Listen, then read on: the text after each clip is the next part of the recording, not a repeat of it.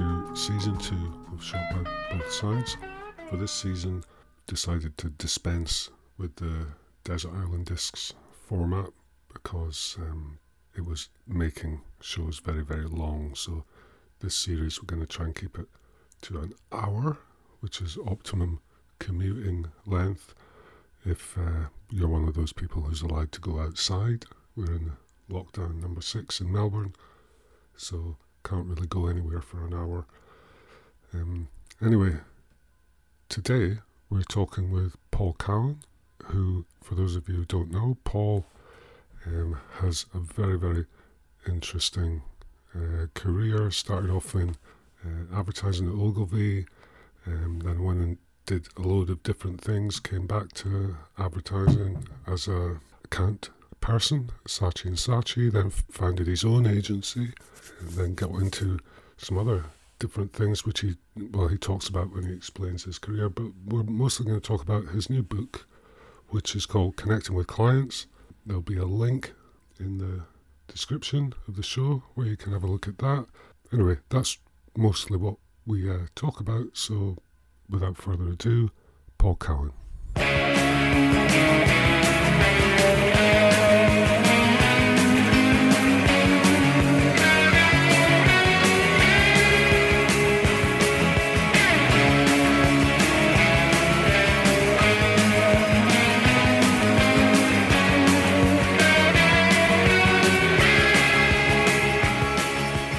This meeting is being recorded. Okay, cool. So, Paul, welcome to I call this the Shot by Both Sides podcast, which is named after one of my books. This started off as a sort of promo thing for that, but it's got its own legs now. But we are here to talk about your book, principally. But before that, you've got quite an interesting sort of career path, trajectory, or whatever. And, you know, obviously that's been influential in the way you've kind of framed a lot of the stuff in the book. So I don't know if you want to just, for the benefit of Australia, just introduce yourself and how you got to where you are today. Yeah, thanks, Ian. My abiding memory of school was largely an unhappy one, except for playing with mates. And academically, I was really poor. And my head teacher said, Cowan, he said, you're going to end up as a dustman. And that was when I flunked out of school with one sort of basic qualification. I think it was called a GCSE back then, but it might have been an O level. Yeah.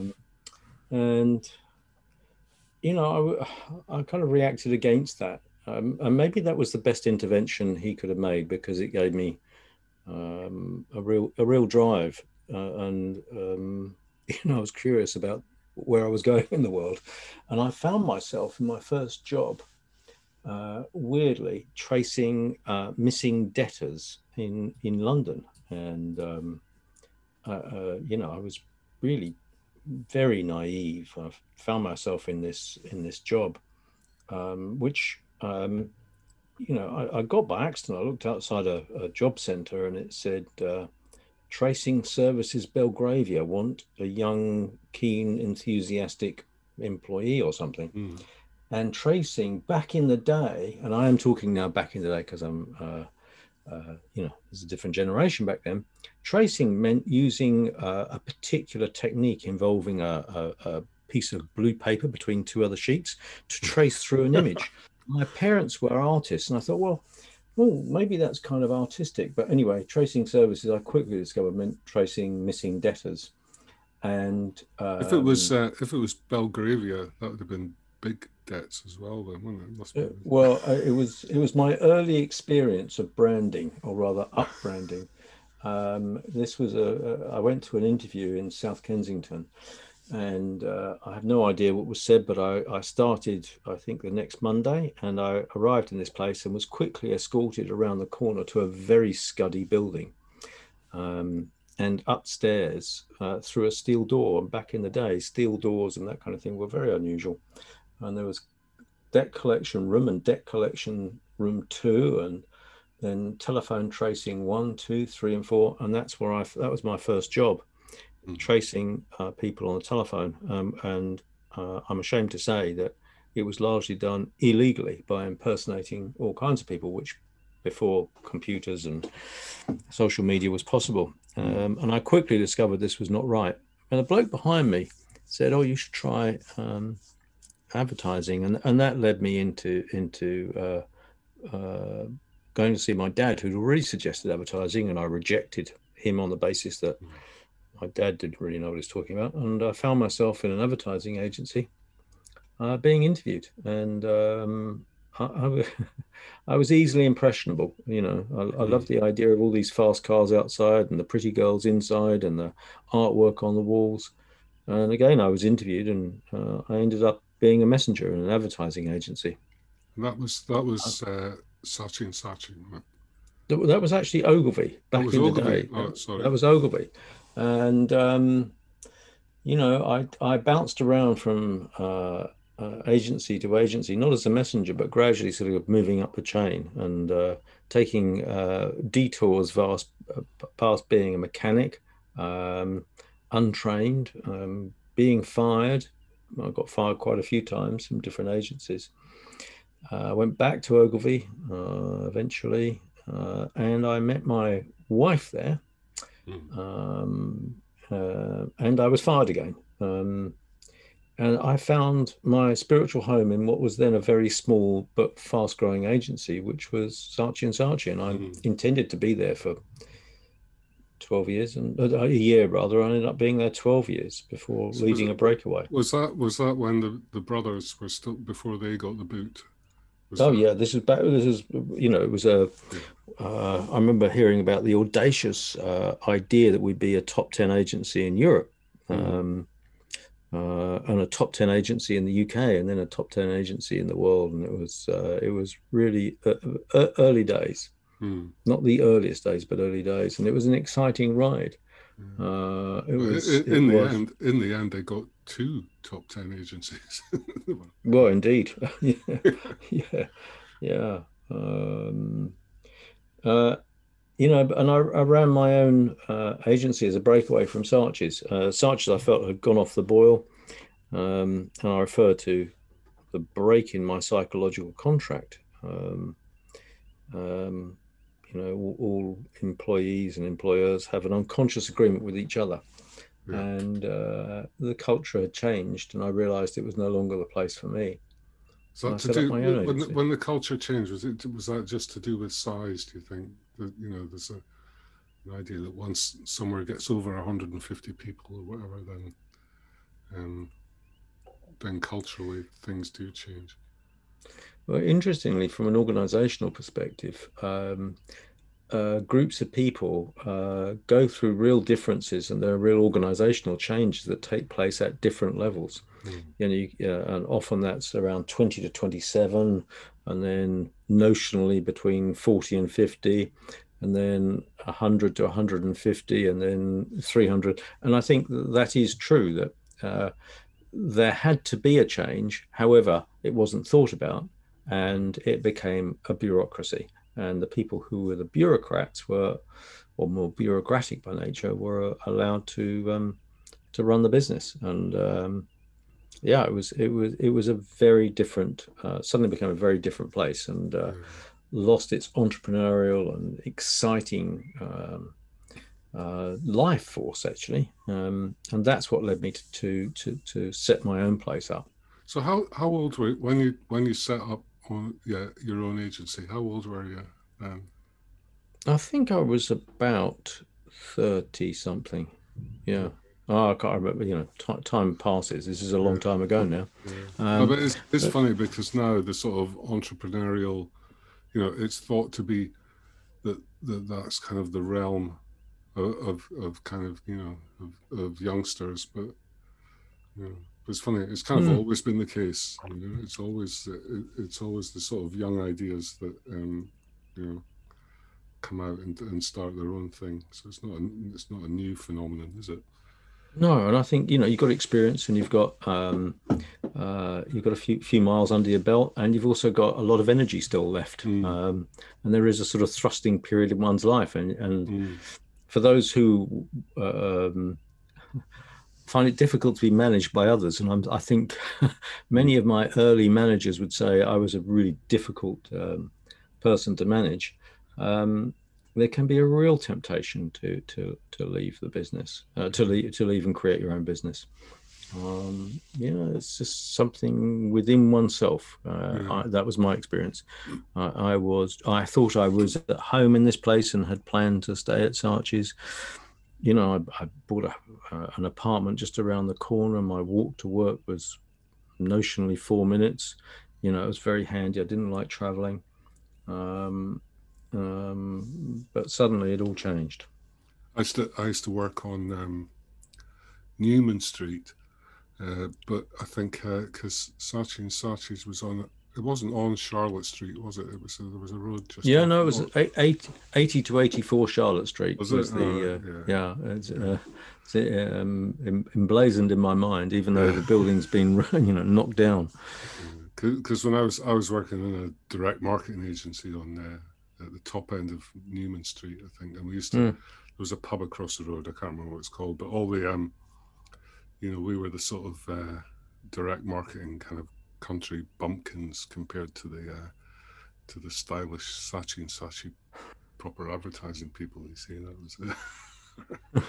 I think your pub was the Newman Arms, and I think, was it the Newman Arms? It could have been, yeah. I can't remember. It was a long time ago. Yeah. And ours was the Fitzroy Tavern, I think. Okay.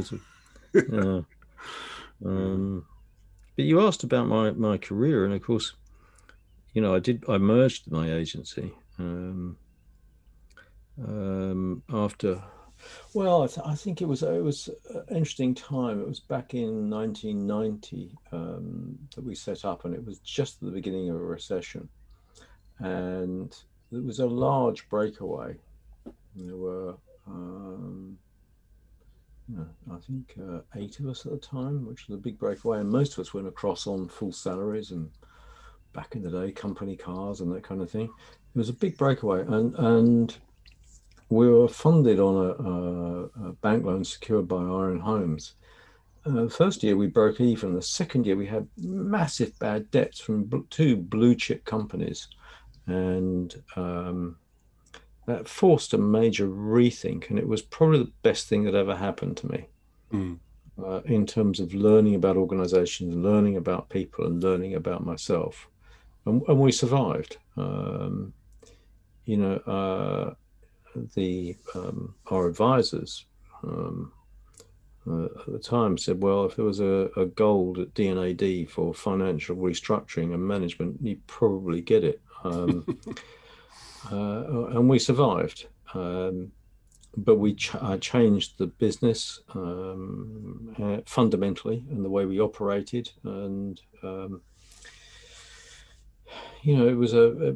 we turned it from being a small growing copy of Saatchi's into a bit of a radical freewheeling place. And that was the most fun I'd ever had and the least money I'd ever made for about 5 years. And then I really wanted to get some more money. So we merged with another agency. That's when I became interested in psychology. And that's what eventually led to the book, actually. Yeah, well, that's the thing, because then, and this is the interesting part, because then you made a bit of a radical sort of departure, I guess, following your interest.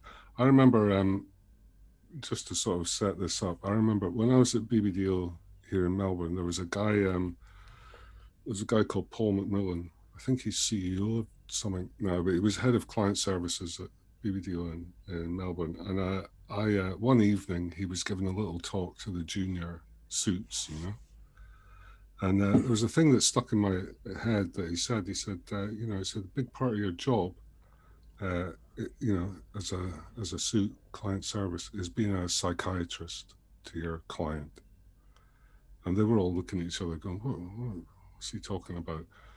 But I kind of understood it, because, and and he went on to say, it's kind of, you've got to understand, what are their problems that they're dealing with, outside of just, approving your ads or whatever, and that was being a really good client services person. It was like that. And, and it's funny because then, when I was reading your book, and then, because you're about to tell us now about that kind of left turn that your career took, but I mean, you took that sort of literally, although you never heard Paul McMillan's presentation, and it predates his.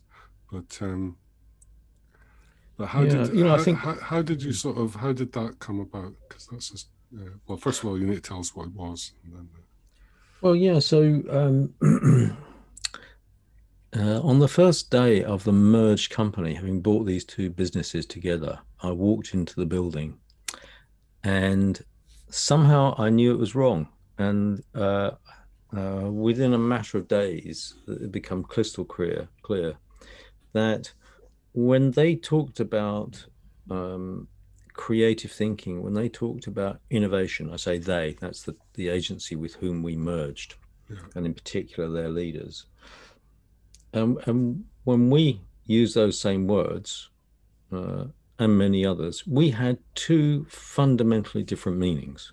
And that was fascinating to me. It sort of reminded me of clients briefing agencies to do something, wild, wonderful, and new.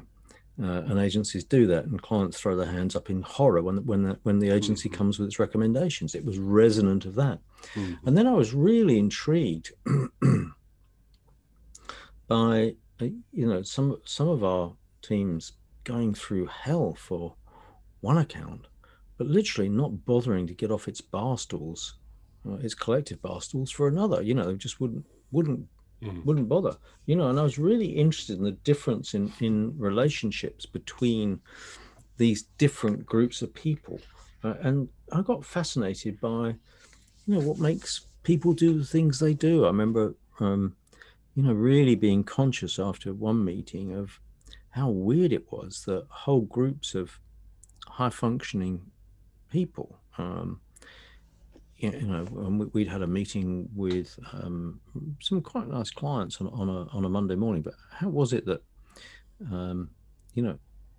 somehow this didn't work out? And I was curious, how is it that whole groups of high functioning individuals, and I mean by that people that can hold down a job and hold down a relationship, how is it they can collude unconsciously on a Monday morning to make the worst of each other? What was that about? And all of those interwoven streams really made me become fantastically curious about how people work together and the psychology of teams, individuals, and organizations. And that became more fascinating, more interesting than ads and communication in this broader sense that agencies were involved with at the time. And that's what led to a career change. And I became so interested by that I left the business and I went to university to study a master's degree in organizational change. That's the psychology of individual, team, and collective change at the University of Surrey. And it wasn't just a theoretical course. This was a practical course. I mean, it was a master's degree over 2 years, and that really opened my mind. And I became even more interested in individual change. And then I went to study for another master's degree, this time in Gestalt therapy. And concurrently, I became both a change agent working for organizations that previously I'd had to prostrate myself to get into. And now these boards of directors in Advertising Alley, in Slough, and other places where big clients tend to gather, were inviting me in rather than me having to force my way in. And concurrently, I was also then became a couples therapist. And, I was interestingly sort of straddling two worlds, the world of psychology and the world of clients and agencies. So, I mean, at the beginning of your book, one of the I mean, there's so many little nuggets in there. So, we could be here for a week, and just sort of go through them all. but there's, one thing that you say is, and I guess this is sort of advice, for agency people, but thinking differently often requires looking outside of your business. I'd probably even build on that and say it means probably always be looking outside your business. But um, it seems like by looking outside your business, that helped you come back into the business with something different to say. Yeah, yeah. I think that's absolutely true, and it's sort of resonant of that talk you referred to in Colenso. Mm, Think like a psychiatrist. That's an yeah. invitation to the account team to not think like advertising people. Mm-hmm. And I think, yeah, anybody, if you want to learn something new about what you're doing, step out of it. It's a bit like, you know, the only fish that can understand the water they swim in are flying fish, because at least they get out of it for a couple of seconds. Yeah. It's that kind of thing. And then you've got a real insight about, well, what's going on in the world.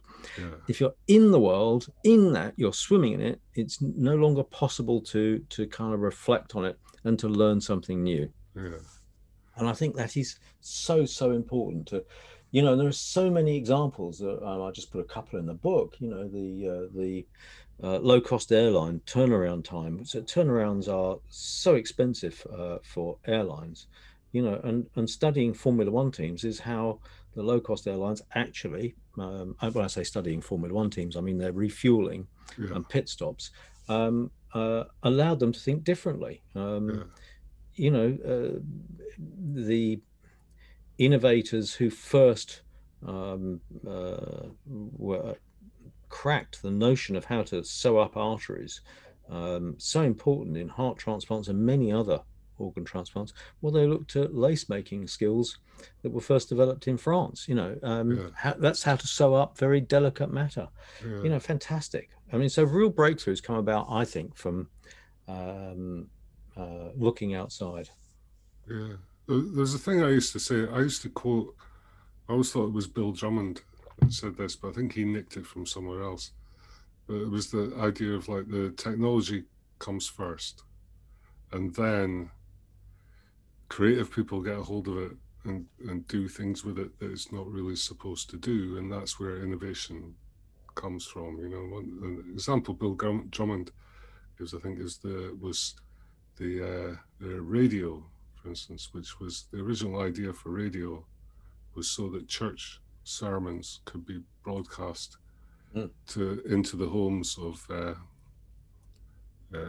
people who couldn't, for whatever reason, couldn't physically get into the church, and that's how radio works. So it's a similar sort of thing with the examples you give, like the Formula One. So it's kind of, you can steal from a completely different category or activity, and bring that into your business. Yeah, absolutely, and I guess that's what leaving the world of agencies and stepping outside allowed me to do, to look back and step back in a different person. I say step back in in a different way.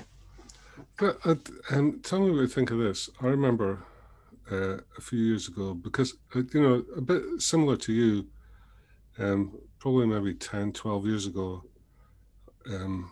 I just got interested in other things and thought, how can I bring that into the work that I'm doing? So I was interested in psychology as well.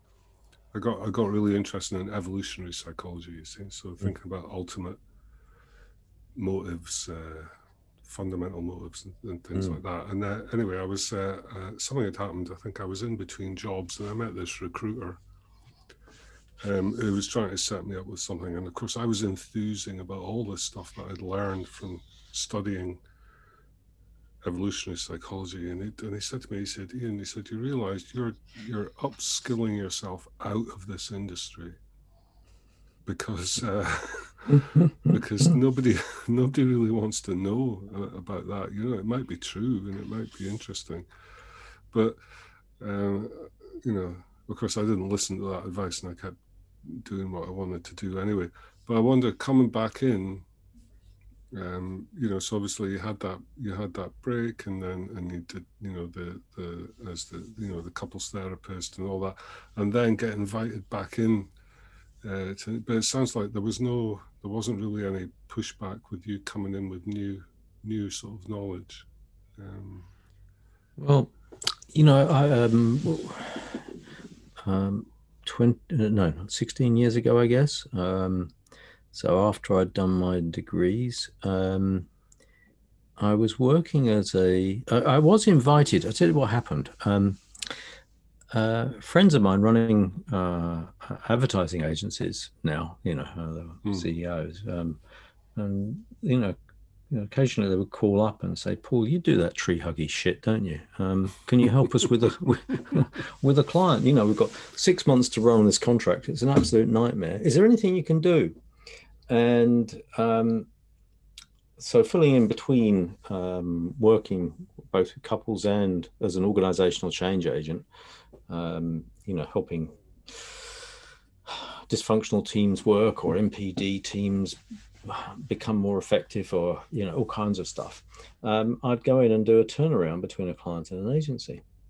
And I would do that tree huggy shit, as they put it, with them. And they kind of welcomed me in. And one of the things that really struck me was that, and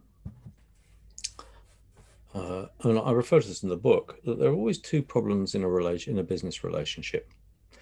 And often in any relationship, there's problem A, which, you know, if you're thinking about this, is, you know, the top of focus. It's where we spend 99% of our time and energy and attention, and that's the problem at hand. And for me, that, by the way, graphically, I always sit that at the top of the page. You know, in couples, that can often be, you know, how do we organize the finances, or, you know, do the daily chores, or with agencies, it's, you know, how do we what's the strategy, and have we refined it enough? Is there a clear enough brief? Is there a budget sign off, and all that kind of stuff, right? All of whatever it is that we're supposed to do. But below all of that, there's problem B. And problem B is, how are we getting on together? What's the relationship like? Because the client's experience of any agency delivery is always mediated by problem B. How are we getting on together? Yeah. Now, if we're getting along well together, then as a client, I might be way more supportive of you as an agency, and be way more forgiving when things go wrong. Yeah. But if we're not getting along well together, or if I don't quite trust you, or think you're a bit of a bullshitter or whatever, then when things go wrong, I'm going to really rip into you. Yeah. And when things go right, it's going to be just okay. Whereas if I'm really an advocate and you do things right, I'm going to be delighted. So I realized that all the client satisfaction surveys that we'd ever used were based on problem A. Problem A. And so with a business partner, I set up a business which now works globally, called the Client Relationship Consultancy. And yes, for those of you listening in Australia, we've got a great guy called James Ledger, and based in Sydney. And that went really, really well, because it just touched a nerve. And everybody knows, well, you know, every agency gets hired for its recommendations and fired for its relationship. But that was the kind of insight that from that work, and it was really interesting. And I got there because, of course, it's, you know, a lot of the issues are the same issues that couples face. All the teams that I've been working with as a change agent were struggling with. The processes were fine, the outcomes were the outcomes, but it's actually the relationship that was getting in the way. Yeah. Now, I mean, you know, it's interesting because quite often client and agency relationships don't happen by choice, you know. So something happens where, you know, and I remember when I was in agencies, the thing you would dread was the sort of marketing director revolving door, because you knew that the new one coming in was probably going to want to bring their own people in, or people they've worked with. And I used to hate that, of course, until I became a client. And then guess what? I did exactly the same behavior, because I've said goodbye to people there, and then brought in people that but it comes down to, I mean, this is one of the things you talk about, but it comes down to trust and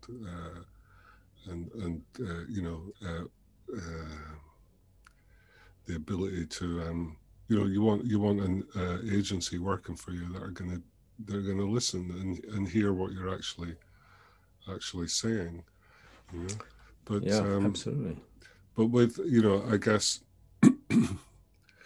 and it's such a big problem because it can lead to discontinuity, or is that a word? I don't know, in work. I remember I was looking at one of the sort of brand kind of case studies that I always use to demonstrate certain aspects is Specsavers, and there's a great case study on work that somebody wrote, and it shows you the Specsavers brand trajectory over 30 years, and there was like a little blip in about 2006 where it went off the rails, and that was because a new marketing director had come in, changed all the campaign and everything, and of course they'd spent so long building up, should have gone to Specsavers.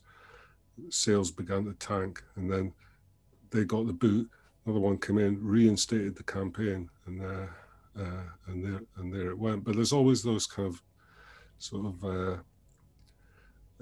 those dynamics that it must be difficult to mediate between that when you've got competing sort of when you've got those where there's people have been forced into relationships.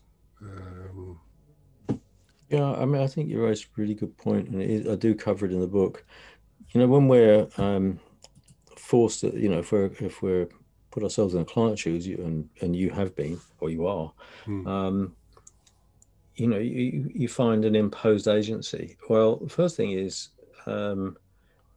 clients don't come along with a blank sheet of paper about an agency or their agency roster in their head.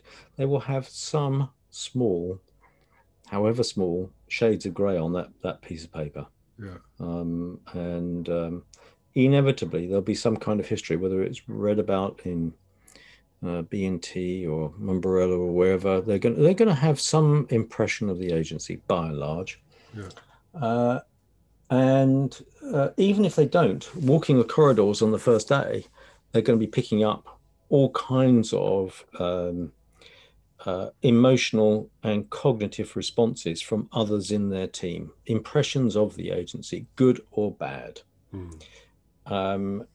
And those are going to be highly influential on any new decision maker.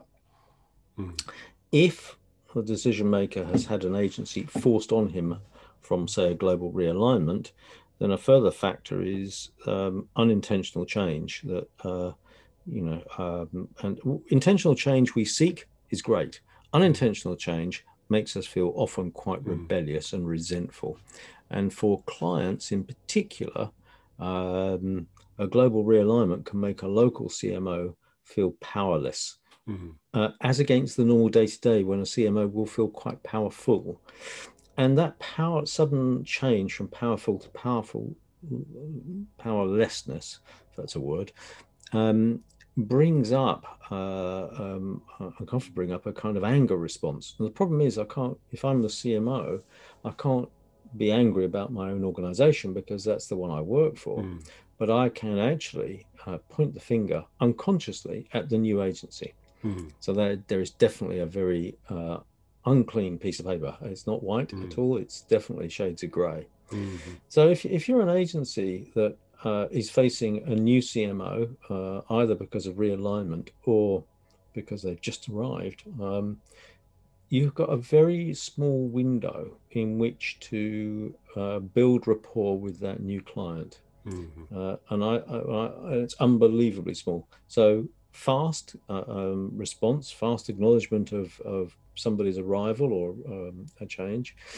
And rather than necessarily going and doing the creds, starting off by listening rather than talking is a very good way of beginning to manage the relationship, build the relationship, and also manage expectations as required. So it's counterintuitive. Don't go in and talk. Be prepared to talk about it. You know what you've done in the past and why. But building rapport right at the beginning, and being clean and transparent and honest. Yeah, and if you can, setting out an agenda so that at least you've got 3 or 6 months to build on, or build the relationship. So a couple of things that you mentioned in the book, you know, which is kind of, you know, when I read these, I kind of thought, it's, you know, I guess you always know that when something seems obvious, but I think I never ever did that. But I should have, you know. But it's about, you know, getting on the front foot, for instance, with reviews. You know, so you suggest that the agency should propose reviews every 3 months. You know, for instance, instead of every year or whenever the contract is about to end. You know, so it's, you know, that's.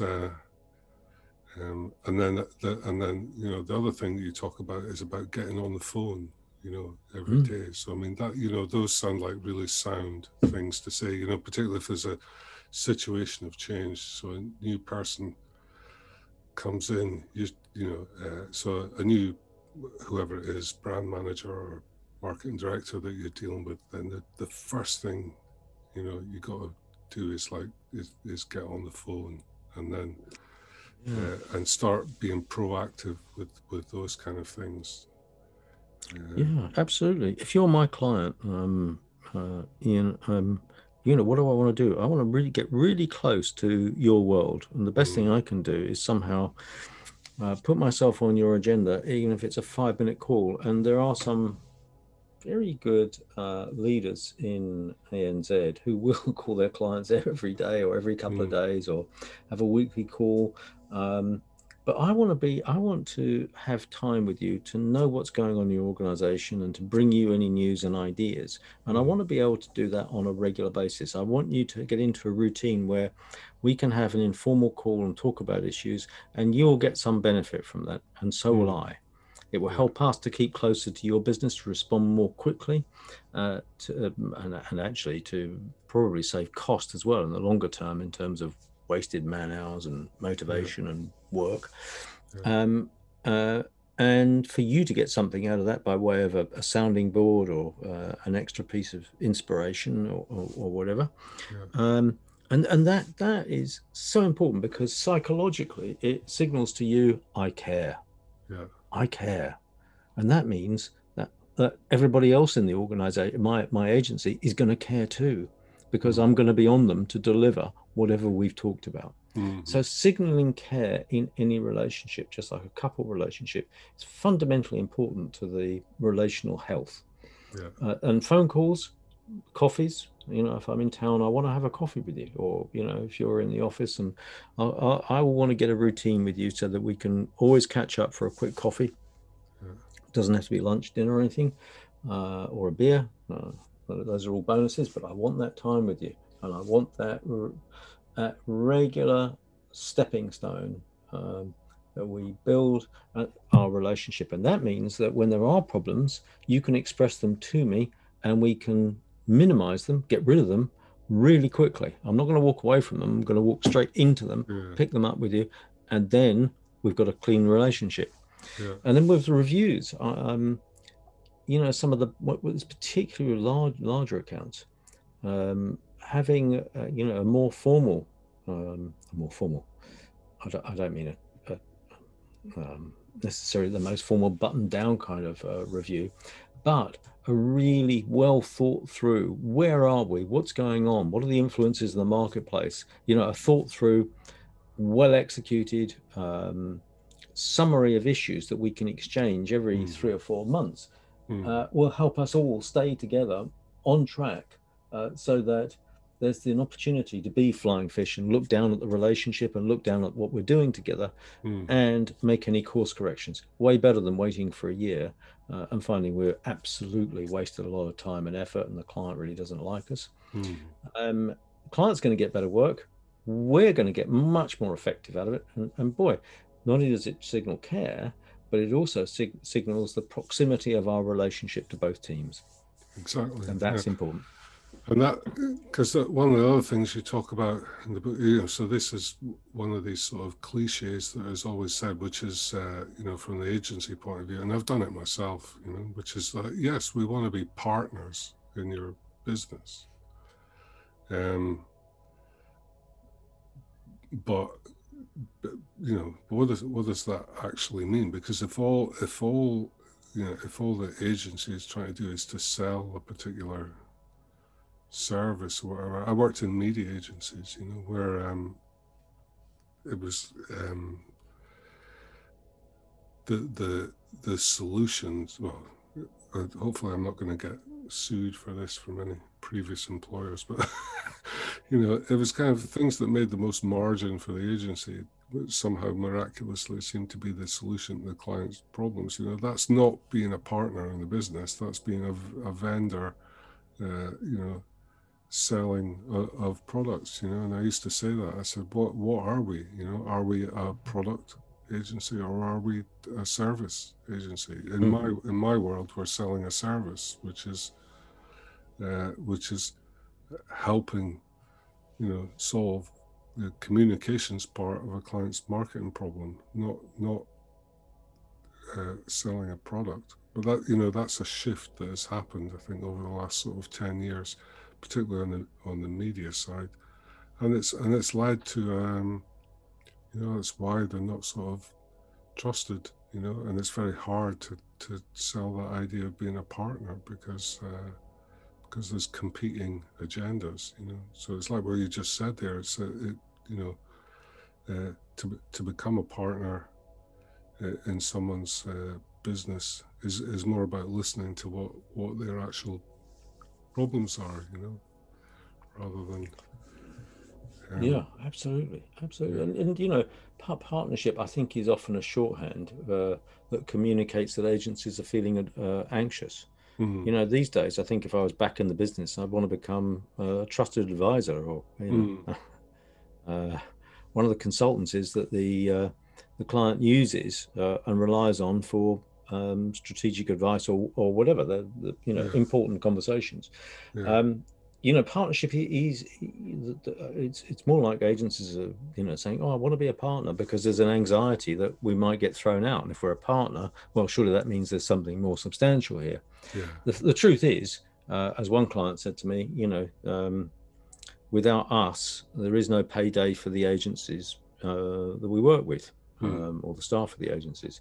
And that is true. So there is a different power dynamic between clients and agencies that means that partnership is, you know, are we really partners?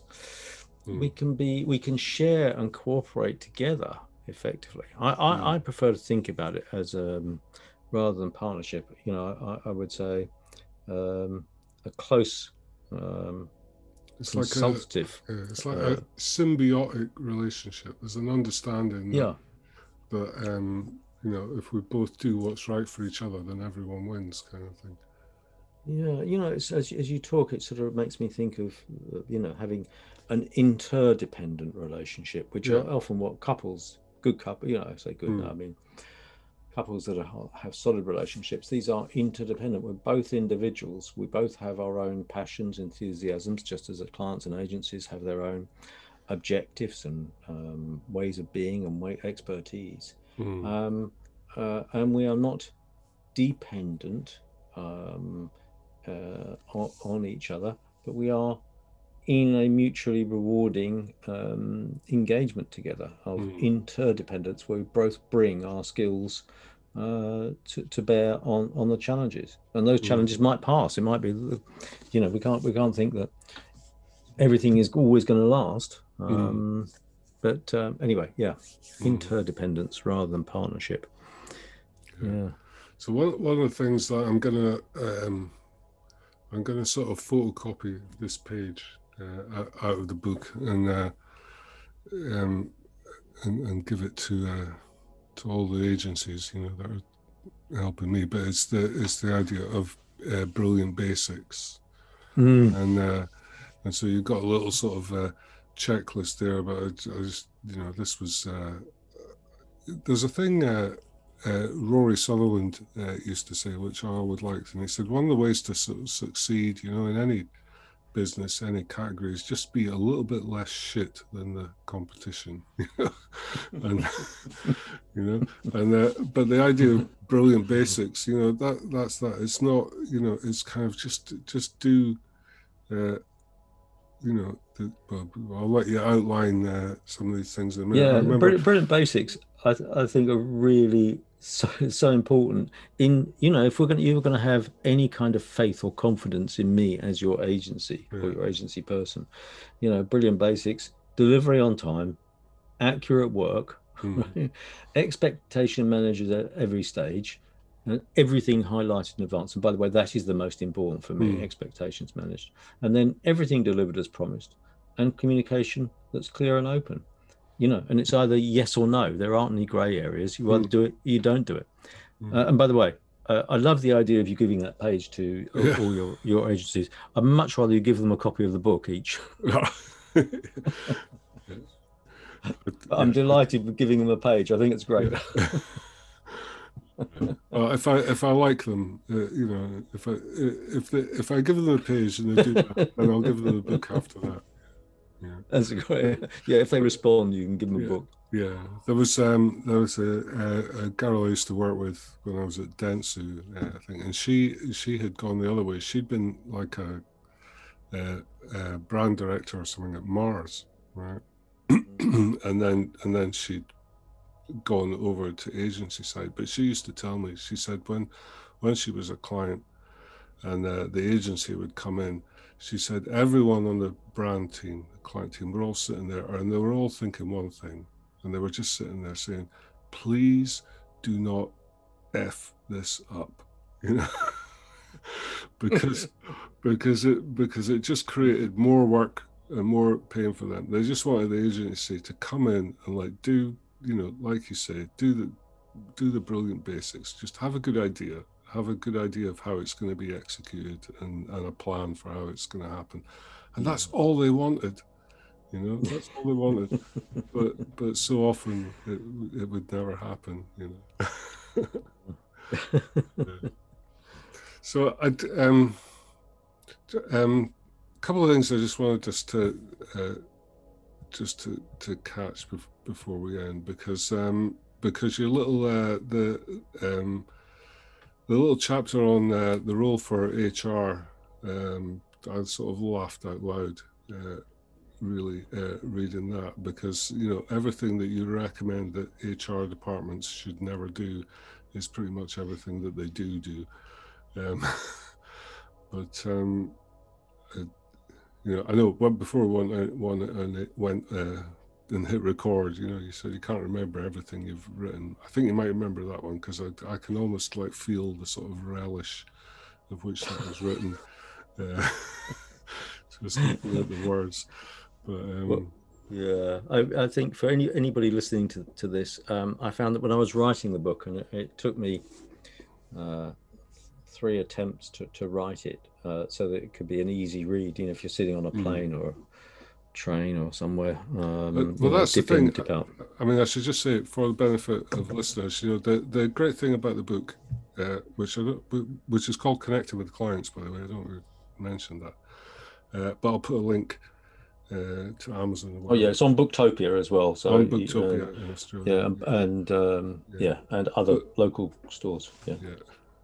Anywhere books are sold online. But one of the great, I mean, it's a fantastic book, but it's kind of what I would call dip in and outable, because there's about 40 little chapters or something. I don't know how many exactly it is, but there's lots of them. But each of them, it's one of these books that you should kind of have, especially if you're in an agency and managing clients. Definitely you should have it in your kind of drawer, for easy access whenever the phone rings or whenever the email drops, and it's kind of like, how should I respond to this particular thing? And the answer will be in there, and because they're all like little sort of very sort of neat little chapters.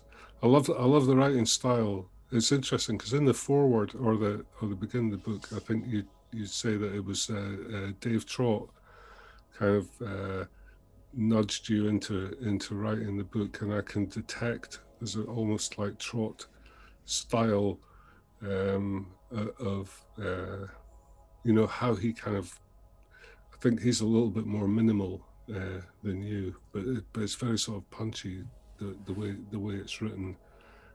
So there's not great long paragraphs when a short thing will do. So I don't know if that was any of the Dave Trott influence, or is that how? Well, I love the idea of being put in the same category as Dave Trott. I once did a role reversal I did a role reversal with a creative director, a bloke called Jerry Moira. And he was in New York for 6 weeks, and I tried to take, I sat in his desk. I was actually looking after his house as well. I think I even borrowed one of his shirts one morning, and I literally could not back in the day write a thing.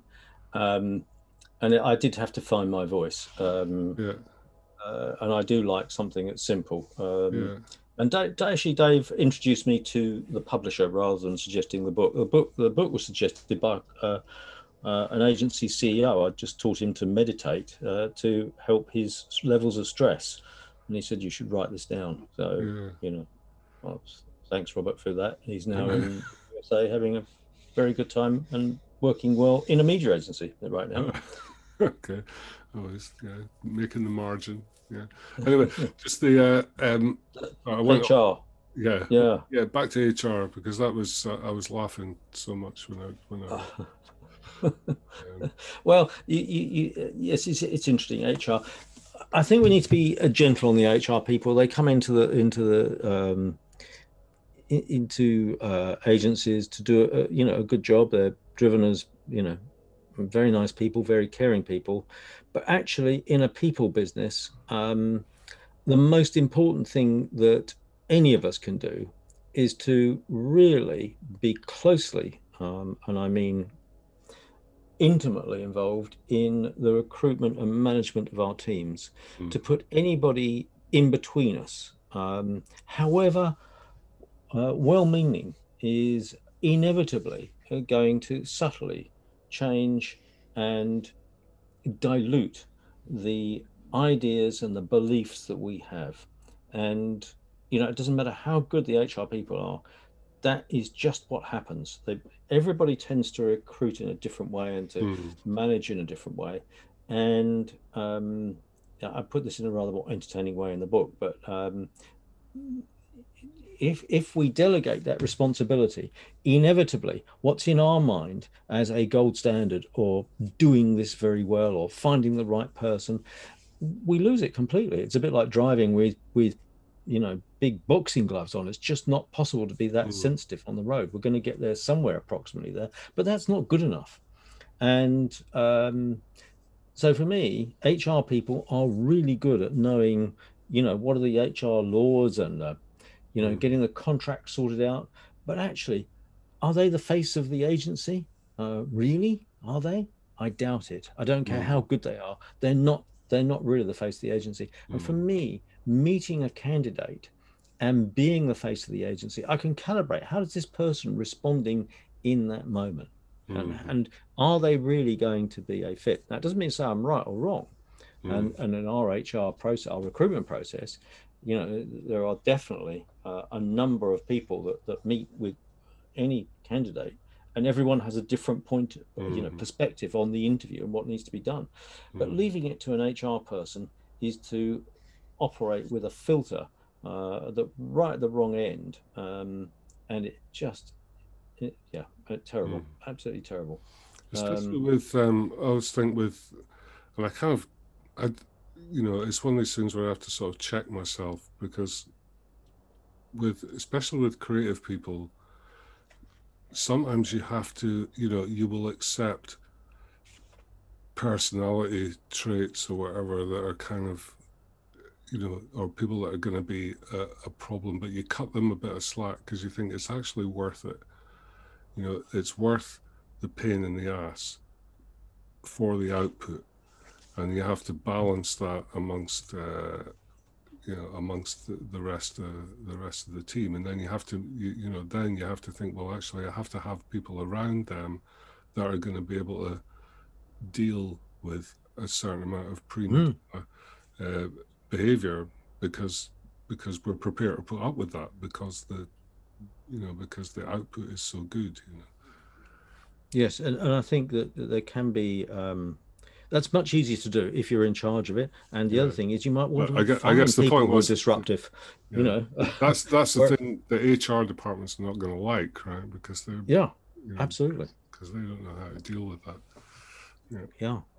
No, it's really HR people, keep them out of the recruitment aspects of the business and people management and really tightly focus them, and they'll be really good in support of doing the things that most of us are really crap at doing. Like contracts and employment law and stuff. Yeah, cool. Well, listen, Paul, we're getting close to the hour now. We did say before that we're not going to. This is my new experiment of trying to sort of keep it punchy and tight. So I think we've done that. But I guess. So the book is out now. It's the book is out. Absolutely, it's available everywhere. I think there are some excerpts. All over the place, wherever advertising is written about. I think you've had something somewhere, so I definitely know because I saw little bits in Umbrella and Ad News and in B&T here in Australia. I expect Campaign probably in the UK have run something, have they? If not, weirdly, UK is my weakest coverage. They've done one interview. But you will find stuff on my website, which is Paul Cowan, PaulCowan.com, paulcowan.com, and there's all kinds of stuff on there. Okay, brilliant. And so the book Connecting with Clients is out now. There will be a link. I'll put the Amazon link and Booktopia, whatever, Book Depository. I'll put the links in the thing. But I was going to say, I think this is probably the highest recommendation I can give the book, because whenever up until recently, whenever I wanted to give something to young suits or planners about how to be better at what they did, I would give them the Art of Client Service, the Paul Arden book. From now on, I shall be giving them Connecting with Clients, because I think it's been too long until there was something new and better, but that's how good it is. So